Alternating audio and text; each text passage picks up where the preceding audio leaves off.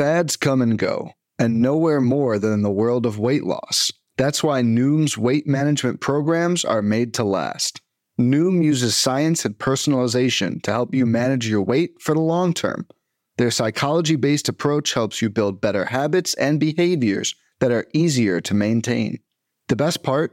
You decide how Noom fits into your life, not the other way around. Sign up for your trial today at Noom.com. That's Noom.com to sign up for your trial today. Welcome to the First Pitch Podcast, brought to you by PitcherList.com, your daily morning podcast, updating you on everything you need to know to win your fantasy baseball league. Here's your host, Scott Chu. Yo, everybody. Welcome to the First Pitch Podcast. My name, of course, is Scott Chu. You can find me on Twitter at IfTheChuFits. It is August 21st. It's Sunday. Let's talk about some baseball. First, injuries and transactions. Cedric Mullins missed Saturday's game after fouling a ball off his shin on Friday. The O's play the night game, so we won't know his availability today until later this afternoon, but even if Mullins doesn't play tonight, he should be back when the O's return to action on Tuesday. Yasmani Grandal left his game with knee soreness and will be hitting the IL. Look, in single catcher leagues, that'd be just fine letting him hit the wire. While the plate discipline has been fine for Grandal, he seemingly lost his ability to generate any kind of power, as his slugging is a whopping 48 points below his OBP. Nomar Mazara was a pleasant surprise back in June when he was hitting .304 in his first 35 games, but he was designated for assignment after just hitting .170 with no home runs in 21 games since the All-Star break. Yadi Molina was placed on the restricted list on Saturday to be in Puerto Rico to watch the basketball team he owns play for a championship, which is just an incredible flex for an active player. Jonathan Scope sprained his ankle, and while you shouldn't be starting him in fantasy leagues anyway, there's a decent chance he takes it easy today with the Tigers having an off day on Monday. Yadiel Hernandez, the scrappy Nats outfielder, hit the 10-day IL with a calf strain, which probably opens up playing time for someone on that team, but it won't matter for 99% of fantasy man. We wait with bated breath to see if Yordan Alvarez, who's been out with an illness, will be back in the lineup today for the Astros. Of course, as with many other players, he could see a day off if he's not 100%, as the Stros also have Monday to themselves and don't return to action on Tuesday. Braxton Garrett is likely out for the remainder of the season with an oblique strain, so that's a huge bummer for Marlins fans as he was just starting to come into his own. Tyler Mahle reports that he doesn't feel pain in his fatigued right shoulder, but the Twins have cautiously placed him on the 15-day IL anyway. We hope this isn't a sign of something worse, like it can be at times,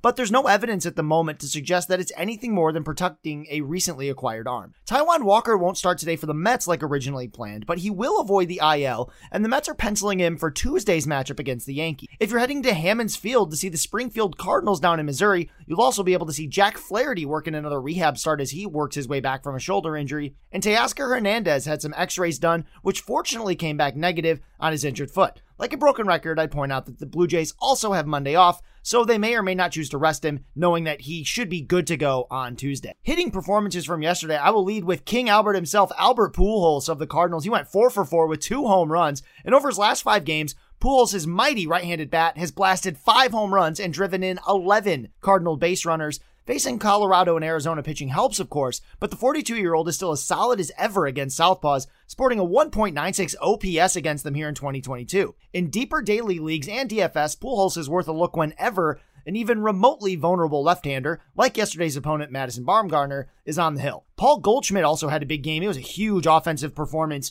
for the Cardinals in this one. He went 3 for 6 with a home run, 2 runs scored, and 4 RBI. And the home run, which was Goldschmidt's 31st, matches his total from 2021, and he still has another 40 games to go to reach his career high of 36, which he got back in 2013 and 2017. Goldschmidt is dominating the NL MVP race thanks to putting his foot on the gas in August, as Goldschmidt has more walks than strikeouts this month and a 267 WRC+. Paul DeJong went 1 for 5 with a home run and 4 RBI. The Grand Salami ends a 7-game powder outage where DeJong had gone 3 for 24 with no extra base hits and was caught stealing. DeJong has always been a hot and cold guy, and unless he heats back up in the next few games, you'll probably just need to toss him back on the wire where you got him. Jake Fraley of the Reds went 1 for 4 with a home run, 2 runs scored, 2 RBI, and 2 walks, and I feel mildly vindicated that I've been touting Fraley as an under-the-radar OBP option, as he's now hitting .333, .403, .648 in August with 5 home runs and 23 combined runs and RBI. Fraley's found himself leading off quite a bit lately, and that would make him interesting in a lot of 5 outfield formats if you need some power and OBP. Fraley can also steal a base or two, as he's racked up 10 stolen bases in 78 games last year for the Mariners.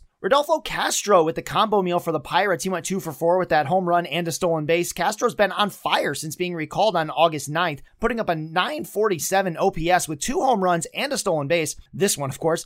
His poor quality of contact, though, makes him best left a 15-team in deeper leagues as a reserve middle infielder, but a hot streak is a hot streak for Rodolfo Castro. Josh Bell, finally some good news for him as a Padre. He went 1 for 3 with a home run and a walk, and it's been a brutal run for Bell as a Padre, but at least he finally has his first home run for his new club, even if it was only his 3rd RBI since joining them. He's fallen back into an old habit of pounding the ball into the ground, evidenced by Bell's 65.2% ground ball rate, with most of them being pulled right to an infielder. But Bell's had a few off days recently, and maybe that can help turn him around. I can't advocate cutting Bell, of course, due to the talent, but if you're in a tight race, you can certainly consider benching him. I have actually done it in 1 or 2 leagues. Vaughn Grissom of Atlanta. Wow, 2 for 4 with another home run. And after not notching a hit on Friday, Grissom had to show off on Saturday. What's impressing me right now more than anything, though, is the plate discipline. Over his last 7 games, Grissom has 4 walks and just 2 strikeouts. I want to temper expectations a tiny bit, since he doesn't even have 50 plate appearances in the majors yet, but there's obviously a lot to like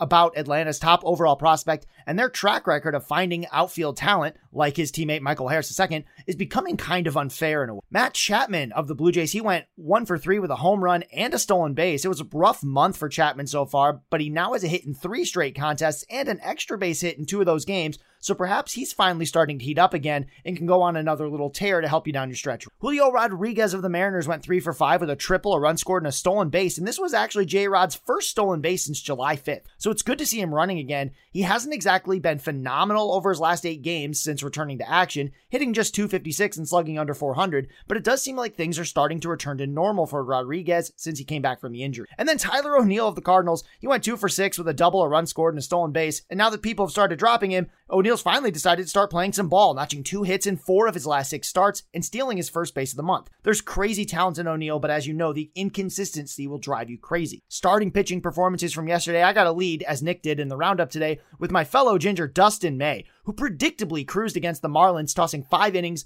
while allowing no runs on 1 hit and 2 walks, and struck out 9 with a whopping 41% CSW. He immediately slides into the top 40 or so starters, per Nick, thanks to that breaking ball that May developed back in 2021 that continues to get the strikes that his high velocity, high movement sinker just doesn't quite generate, despite how nasty it looks in GIFs. Johnny Cueto with the Smoke and Mirrors show. He went against the Guardians. He got the win on 8.2 innings pitched, no earned runs, 5 hits, 1 walk, 2 strikeouts though. That's it. But look, the Smoke and Mirrors game just keeps working for Cueto. And while it's impossible to predict how long this will last, you obviously can't bench the guy even with the low strikeout total. Shane Bieber was on the other side. He went against those White Sox. He got the loss on 6.1 innings pitched, just 1 earned run though, 5 hits, 3 walks, 4 strikeouts. The ERA and the innings were nice, but everything else was pretty blah, especially the velocity though, as Bieber's velocity came in about a tick and a half below where he's been throughout the rest of this season. Spencer Strider went against the Astros. It was a big test, but he did well. 6 innings pitched, 1 earned run, 3 hits, 2 walks, 9 strikeouts.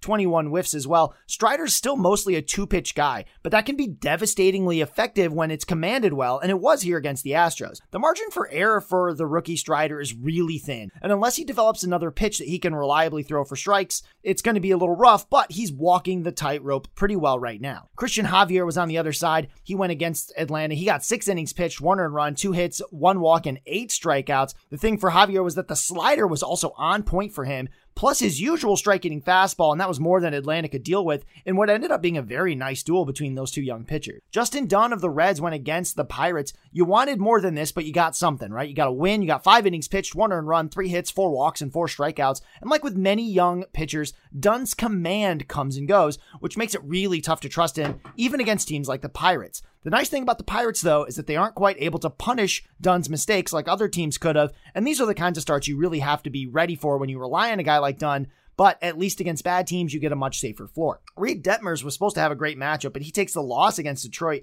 4.1 innings pitched, 4 earned runs, 10 hits allowed to the Tigers, 2 walks, 3 strikeouts, but this wasn't the regression monster or anything like that coming for Detmers. He just couldn't quite command 2 of his best pitches, and even dreadful offenses can ticky-tack their way to a night like this in the right circumstances. For example, a guy like Detmers missing 2 of his best pitches. Freddie Peralta had one of his better starts since coming back. He went against the Cubs. He got a no decision on 6 innings pitched, 4 hits, 2 earned runs, 3 walks, and 5 strikeouts. And look, Peralta's command wasn't bad, and he finally worked long enough to grab a quality start, but I found it interesting that the Cubs were so good at running against him, swiping at least 3 bases that I saw, and it wasn't even that close. Right? It's something to watch for if you need to stream steals, because he'll face these same Cubs again next week, and you know for a fact they're going to try running again. Other notable starts of the day, Marcus Stroman for the Cubs went against Milwaukee. He went 7.2 innings pitched, 2 earned runs, 2 hits, 4 walks, 5 strikeouts. Nice game for him. Drew Rasmussen followed up his almost no-no against the Royals. He got the win on 5.2 innings pitched, 2 earned runs, 2 hits, a walk, and 8 strikeouts.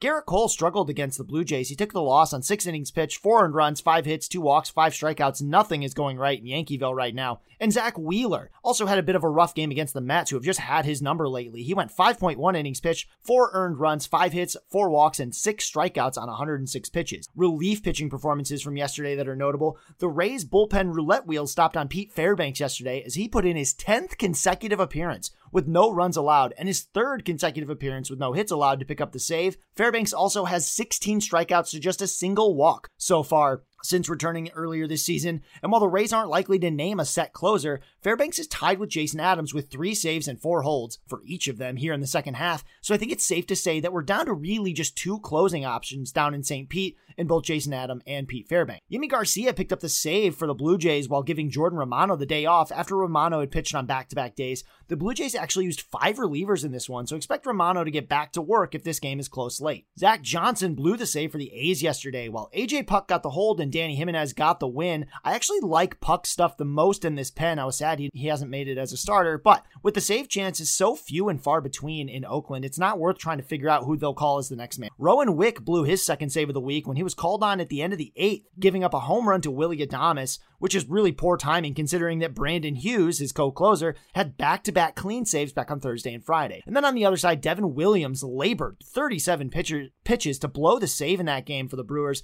It's actually his first blown save of the season, though, and it's easy to forgive him. It was a rainy day in Chicago, and it was pretty clear that Williams couldn't get a feel for his stuff as he walked 3 batters after not having issued a single free pass in 15 consecutive outings. Now, before we start talking about the weather and the streaming options for the day, we're going to take a quick break, and we will be back right after this.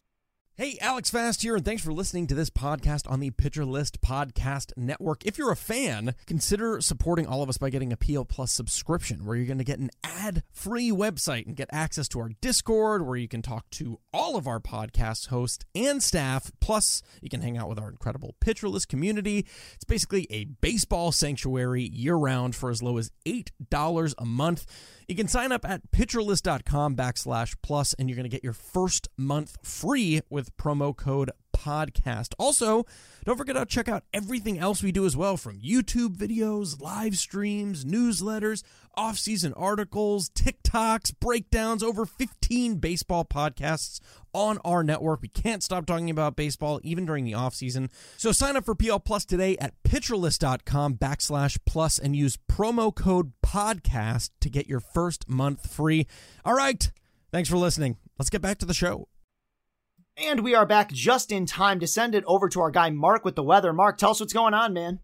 Thank you very much. Looking at today's weather map, we're going to have a pretty active day across the Mid-Atlantic and the eastern Great Lakes region. So some games that stand out as potential weather spots, trouble spots, going to be in Pittsburgh, in Detroit, in Cleveland, and in Baltimore. So there's a lot of games to watch today, much like a spring type of forecast instead of a late summer one.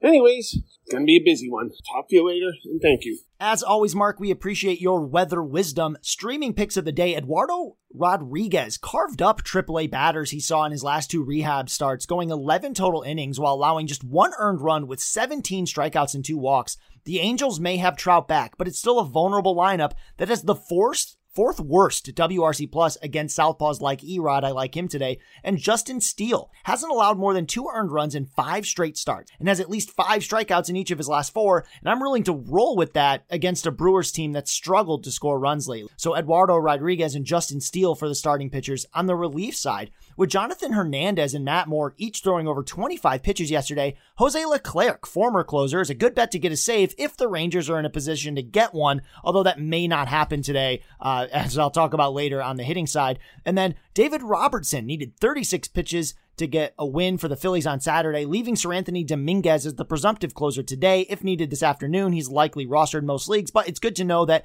he's definitely in line for that today if you need one. For hitting, it's a pair of average arms starting in Colorado with Jacob Junis facing Kyle Freeland, so load up on Rockies and Giants if you got them. Kohei Arihara is the starter for the Rangers, as I sort of alluded to before. He's bringing a career 6.41 ERA across 11 starts to Minnesota, so I'll be looking at some Twins lefties like Max Kepler and Nick Gordon to stand out today, along with leadoff man Luis Arias, though again, if he does somehow work their way into a save, I do think Jose Leclerc is the one who's going to get it. And then if you remember, I was talking about Jake Fraley before. Well, he leads off again today for the Reds against righty Zach Thompson of the Pirates. So I'm looking for him to have another strong game along with the rest of the Reds lineup. And that'll do it for today's episode of the First Pitch Podcast. Of course, my name is Scott Chu still. You can find me on Twitter still at If the Chew Fits. That's If the CHU Fits. We hope you have a great rest of your day. If you want to know anything else about the week ahead or just the action from yesterday or today, check out the site over at pitcherlist.com. We've got the SP Roundup, we've got the Batter's Box, we've got reliever ranks, we've got everything you need to really win your fantasy baseball leagues. So again, check it out, and we hope you have a great rest of your day.